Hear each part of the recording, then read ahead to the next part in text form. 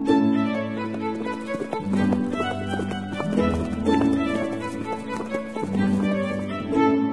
listening to Nick Luck Daily. This edition is brought to you by FitzDares, by the Racehorse Owners Association, and by Thoroughbred Racing Commentary's Global Rankings.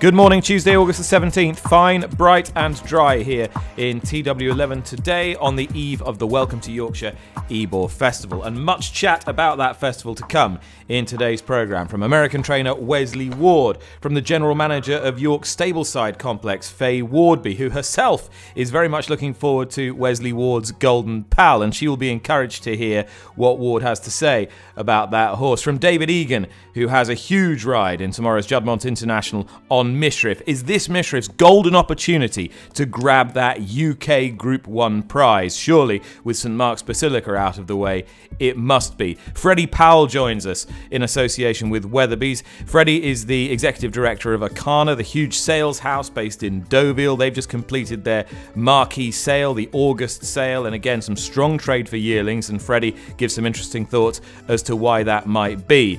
And for all that there is health in the sport, if you're using that high-end sale as a barometer, the issue of small fields has come to a head again, highlighted by Racing TV colleague Graham Cunningham in a powerful polemic at the weekend. It's been picked up again by the trade daily The Racing Post today. It's something we've talked about extensively on this podcast over the last 18 months with Lydia Hislop, David Yates, Lee Mottershead and others. In a minute, I will be hearing from RTE and Racing TV broadcaster Jane Mangan. First, though, welcome in Patrick Veitch, the professional gambler, with whom I discussed the issue of uncompetitive racing and dwindling fields in an extensive interview on my Sunday programme on Racing TV in October 2020, when, Patrick, you correctly foresaw that something like this would blow up at around this point this summer. What's your reaction to the latest furore? What were the chances? I don't think they're going to be having me on Champion Mastermind. The next contestant, Patrick Veitch, specialist subject, the bleeding obvious, as Basil Fawlty said. I see that the chap from the Racecourse Association is sticking to his guns. He was confident back in October that his mathematicians had it correct, and he still doesn't believe there should be fewer fixtures. Any comparison to members of the Flat Earth Society, I'm sure, are deeply unfair. The point is, though, surely that aren't these fixtures making money for the racecourses in post-pandemic times? They see the bottom line. They just say, give us more fixtures. They say to the horsemen, if you want more prize money, you can have more prize money. You can only have more prize money if you let us have more races, add more races to the existing fixtures. Works in the short term. In the medium and long term, you're strangling the enthusiasm of the punters and of the customers going racing. We need to change. We need total change. We need a season-long narrative, like with Formula One, where it starts with stage one, say the Craven and Greenham meeting, maybe give Doncaster a big funding incentive to have a summer festival instead of the Lincoln meeting. No whimper into the flat season. That then needs to end. Maybe at stage 16, again, like Formula One, like these really growth sports, will end with, say, Champions Weekend, no whimper out of the flat season.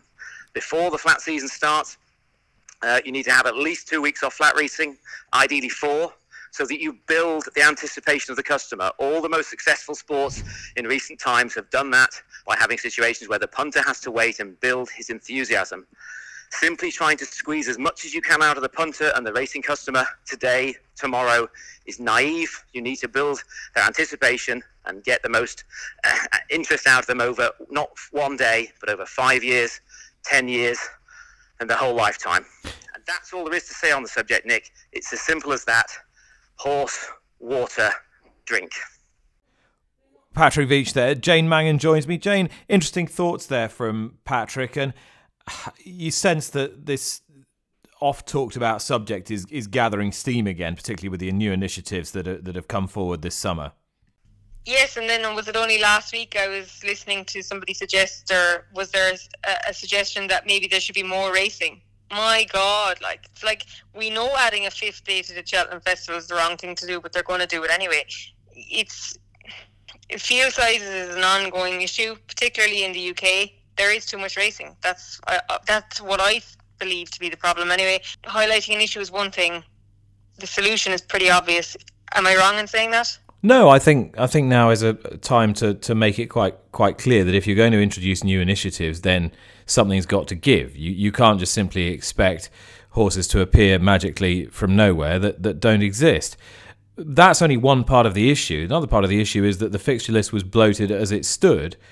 But now we've got a situation where the major racecourse groups want more fixtures, or at least more races added to their fixtures, and are trying to hold the horsemen over a barrel and say, well, if you want more prize money, we want more fixtures.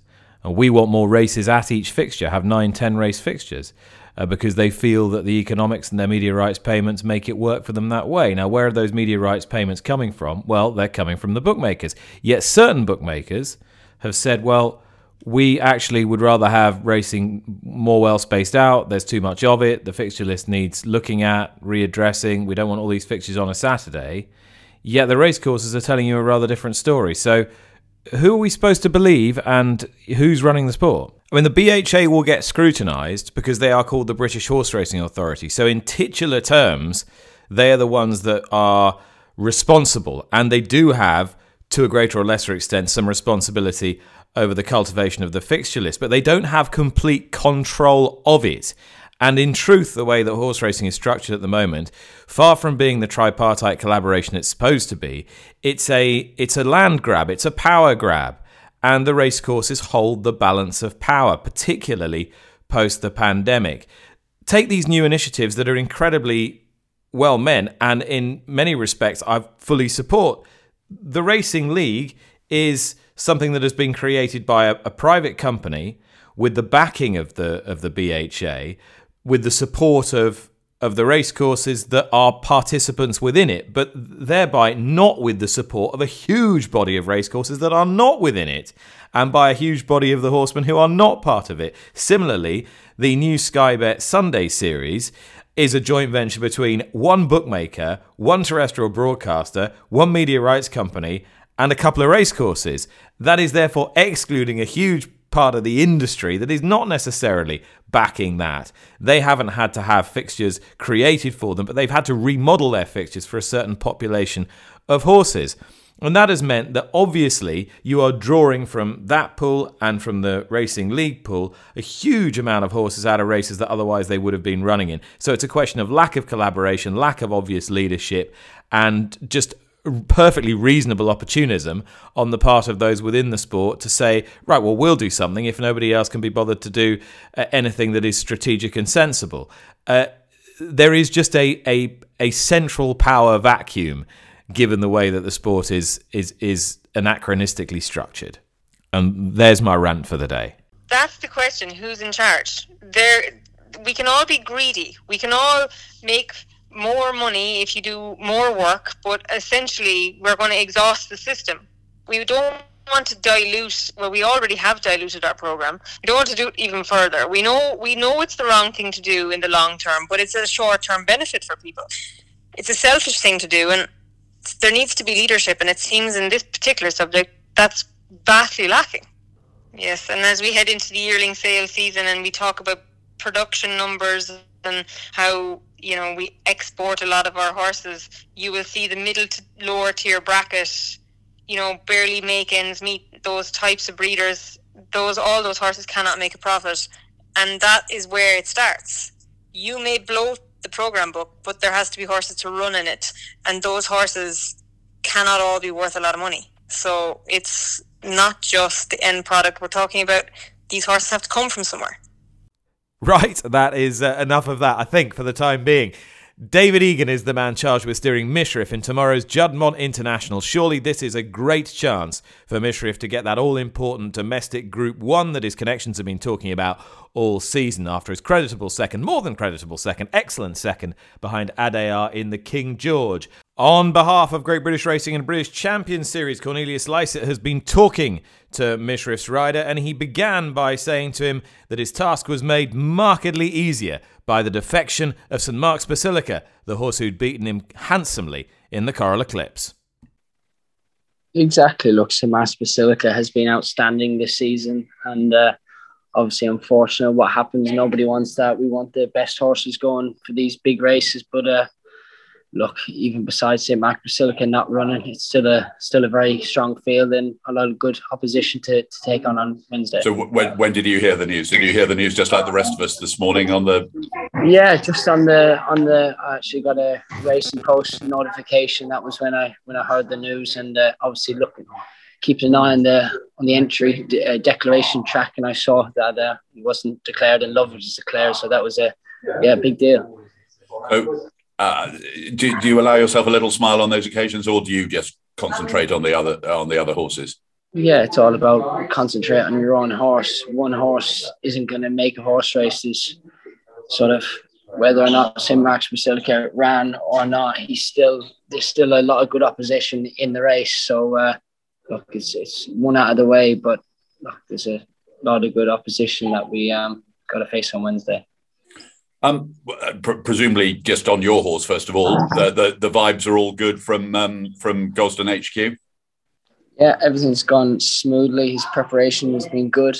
I was really pleased with how he progressed from his first run of the season and in the Eclipse to the King George. I thought the King George run was a fantastic run, finishing behind an absolute monster in Adayar, but giving him so much weight. We won't need to give the 3-year-olds as much weight in the Juddmonte, which always helps. And dropping my lad back to a mile a quarter, I think will only play to his strengths.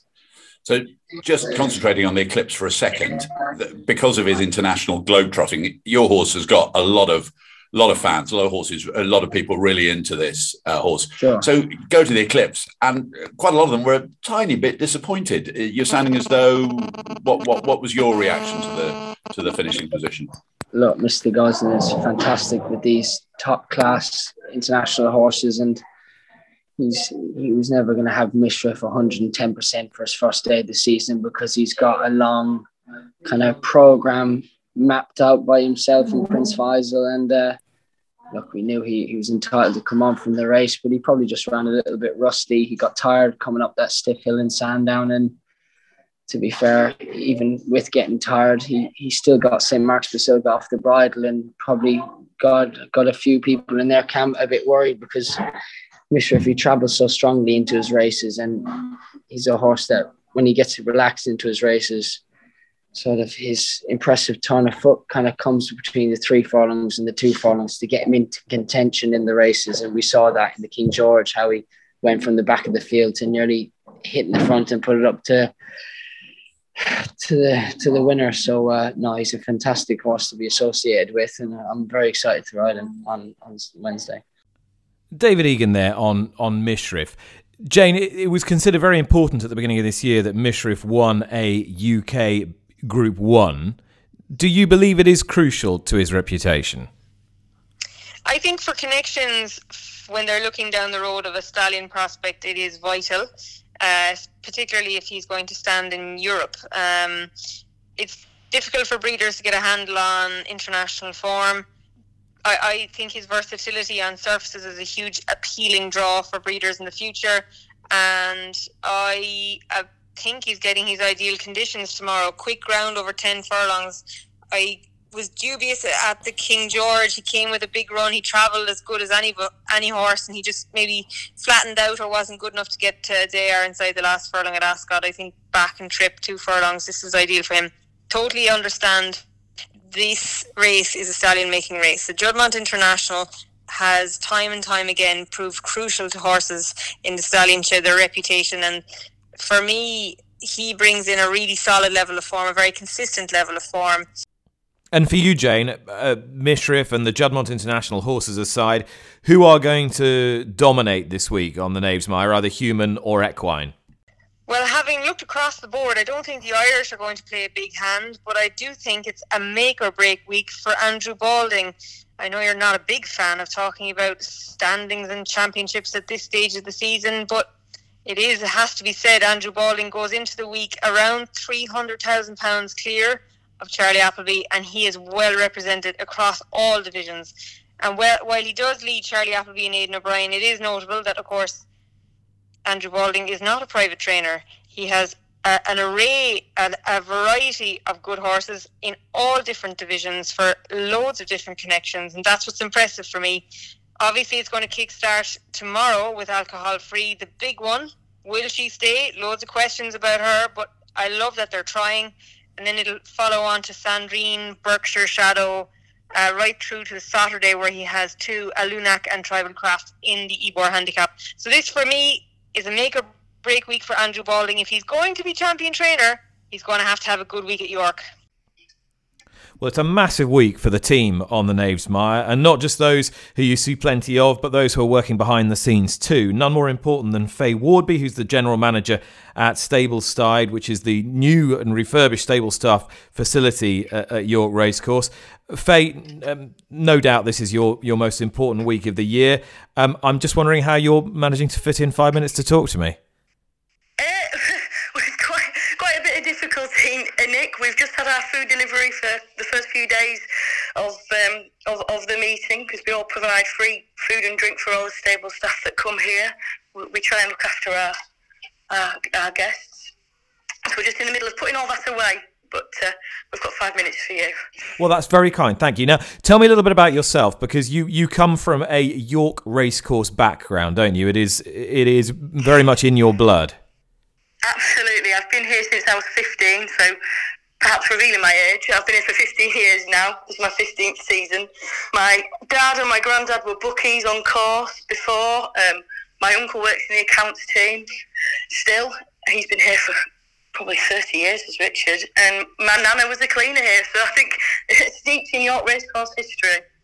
And so you growing up obviously knew the place really well. Did you actually ever imagine you'd become an integral part of it? No, I remember coming to the track with my dad. I remember finishing my GCSEs, coming up on the course and watching, and saying, should we go racing today? And standing watching some of the greats win. It was like Sergeant Cecil winning the Ebor. I remember Peeping Form winning the Yorkshire Oaks. I never thought that I'd be behind the scenes here at the stables watching them before they went and won. It's such an interesting side of it, and they're such beautiful animals, and seeing the care and love that goes into them. And yeah, being such a part of helping them look after, I couldn't imagine that this would be the path, really. I'm very lucky that it has become. And for those who aren't familiar, there is something quite unusual about the way that the stables are laid out at York and the geography of it, and the way the horses have to walk across the track. Just tell us a little bit more about that. So we have 4 stable blocks that are arranged around our main accommodation block. Leanne's our stable manager here. She looks after them. She sorts all the stables out. She does such a great job. And in the middle of the 4-yard, we have a little bowling green. They've been here for many years, the York Bowling Green. And then we're tucked away, so there's quite a long walk over, probably about a 10-15 minute walk over with the horses before they get to the parade ring. But we like to think that our hospitality, our Yorkshire hospitality here, and the food and how we look after them makes up for the long walk, perhaps. But so you got a really important job, because you're not only looking after the horses, but you're looking after the staff as well. And yeah, there's huge focus on the part of the whole industry on how we look after our workforce. Tell me what York has done over the last few seasons to really be a sort of brand leader in this regard. So we've undergone a wonderful renovation of all our main building bedrooms now. So we really strive to provide single accommodation that's got a fantastic ensuite that we've just introduced. And during the COVID pandemic, all of the facilities team helped us. They transformed the bedrooms. They've got a wonderful rainforest shower, kettles, tea and hospitality trays, wonderful super king size beds. Everybody mucked in and helped. William, Mr. Darby, he has been tiling. He's been learning to tile with Carl from our facilities team, and even Bridget, our chairman. Bridget has been laying flooring. So everyone's really put a hand in creating these lovely facilities, which we think are hopefully the best in the country. And then York have always made a commitment that we provide free food and drink for the racing staff when they come and travel here. So we have a wonderful Yorkshire breakfast, and we try and provide some really lovely home-cooked food. for everybody when they're here. And I'm quite intrigued by that sense of, if somebody's had a huge win and then they come back to you almost get that sort of lovely afterglow, I guess. You're picking up a fair few disappointments as well, but. Yeah, I remember when Roaring Lion won his Juddmonte, the lad that was with him, he was so happy. He came in, we helped him out, he had a few beers, he bought a beer for everybody going back on the lorry to celebrate with everybody. It's so fantastic to see, the pride and love that these people put into their horses, and we feel that too with them. And yeah, they all celebrate together, and we have a bit of a party on the evening once they come back victorious. And what are you particularly looking forward to this week, Faye? I think in terms of the racing, I think Nunthorpe on Friday is going to be an absolutely amazing race. We've had the grooms from Wesley Ward. We've had Golden Power with us since Friday evening. He's here now. He's gearing up for Friday. And Tiger, Strike the Tiger's with him as well. He's a lovely horse. So I'm really looking forward to seeing him strut his stuff on Friday, and what a match up with Sueza as well. Hopefully that she'll really take the race to him. Faye Ward be there, the general manager of Stableside. A busy week for her and her team. Good luck to them. She mentioned Wesley Ward and Golden Pal, and we don't just throw this podcast together. I spoke to Wesley, and I began by asking him why he thought this horse, and he's always very keen on his horses, let's make no mistake, but why he thought this horse in particular was quite so good. Oh, he's just an unbelievable horse. From day one, he's just been very special, and I think he's doing really very, very well right now as far as soundness, and I think he's really gonna come to hand, and in the next few starts here really show what I've always believed he was.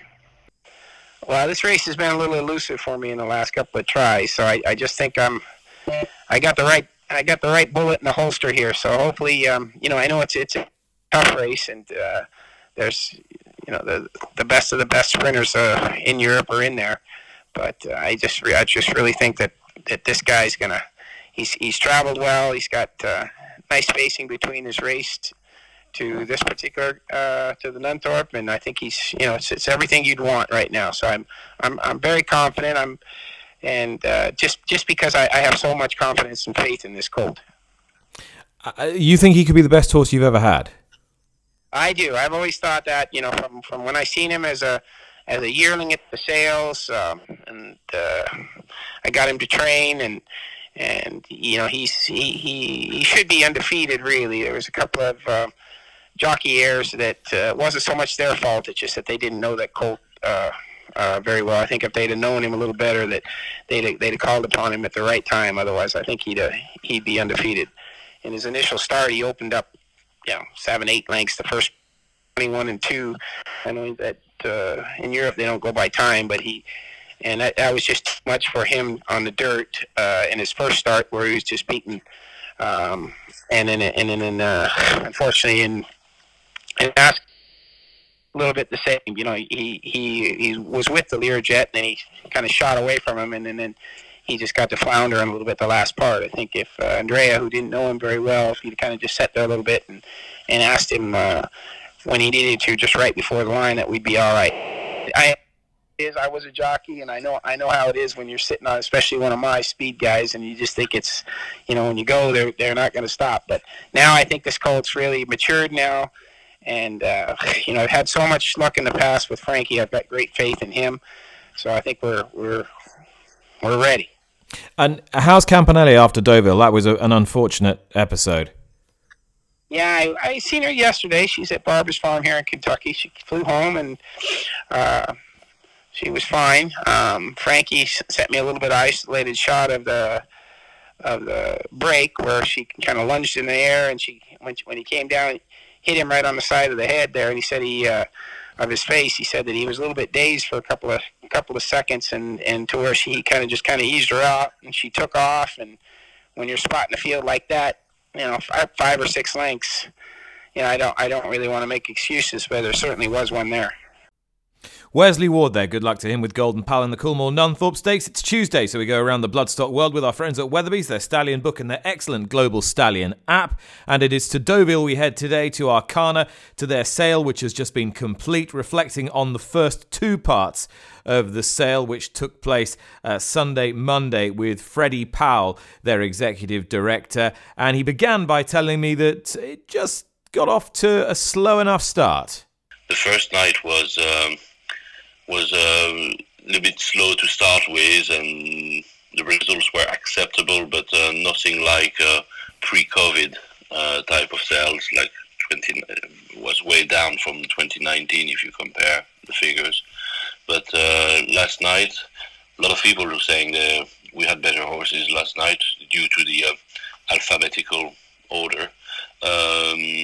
And it picked up really well. It was a really good recovery, and we end up with being down only 8% compared to 2019 was one of our best year ever. So we are satisfied so far. I mean, I suppose the question for anyone just sort of taking a peek into our curious world, they're saying, how are people still spending this kind of money given the difficulties the world has been through over the last 18 months? And that's been a recurring motif on this podcast from all around the world. Yes, there have been difficult sales, but at the higher end, the money has continued to flow. Where's it flowing from, Freddie? I think one of the things that we need to realize is how effective all the authorities, like I know how it did work in France, but we started racing again in May last year.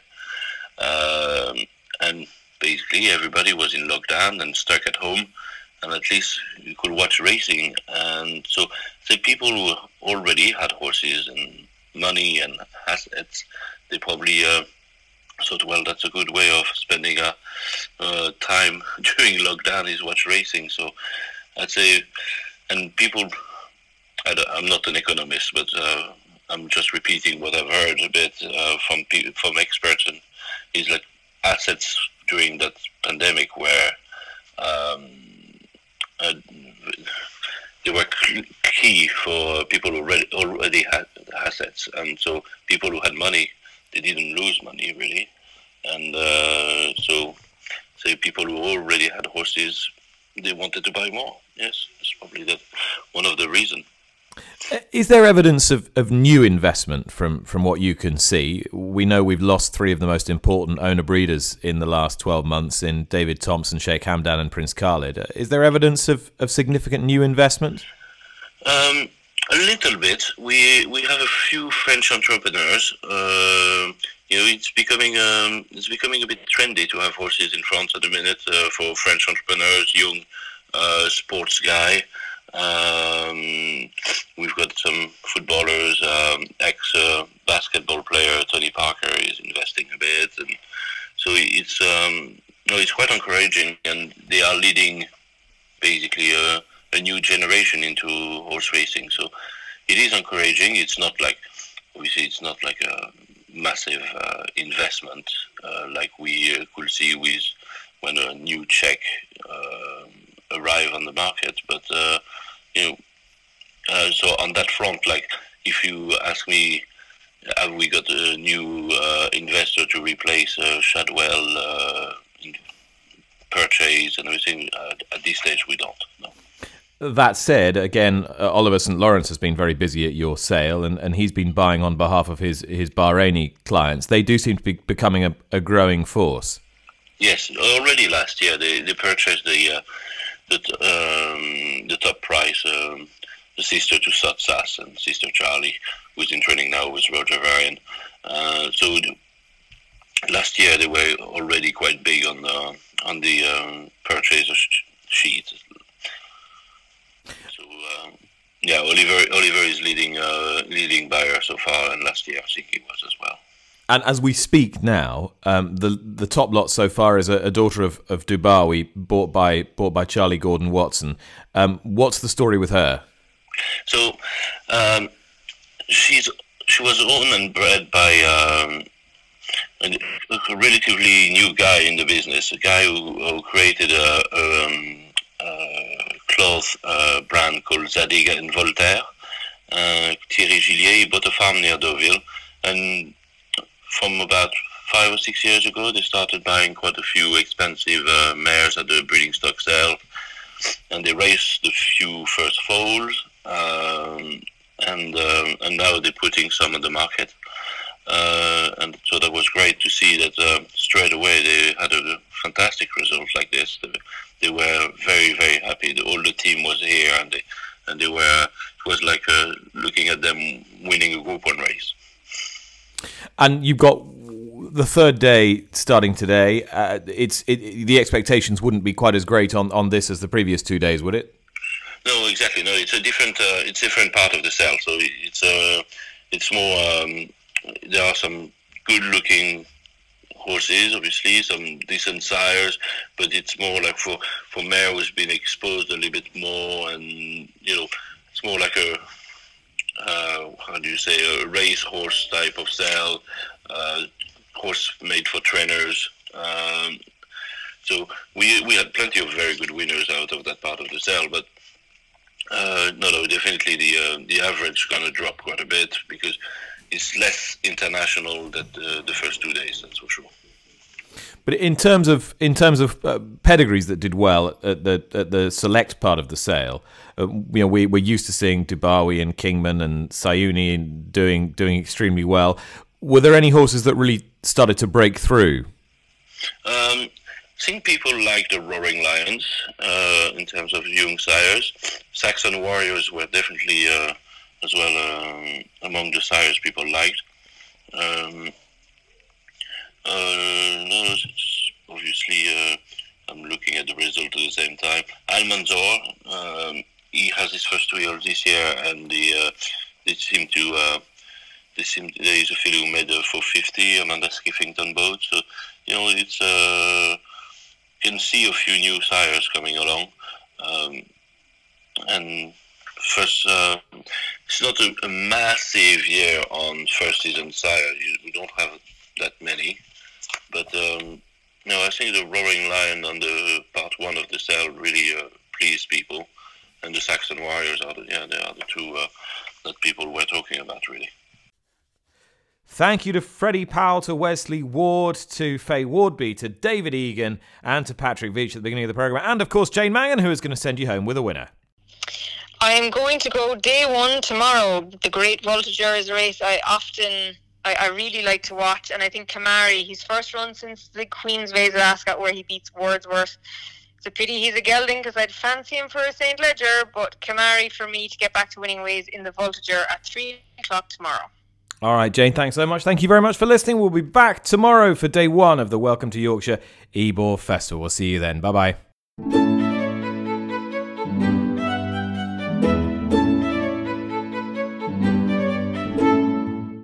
You've been listening to Nick Luck Daily, brought to you in association with FitzDares, the Racehorse Owners Association, and Thoroughbred Racing Commentary.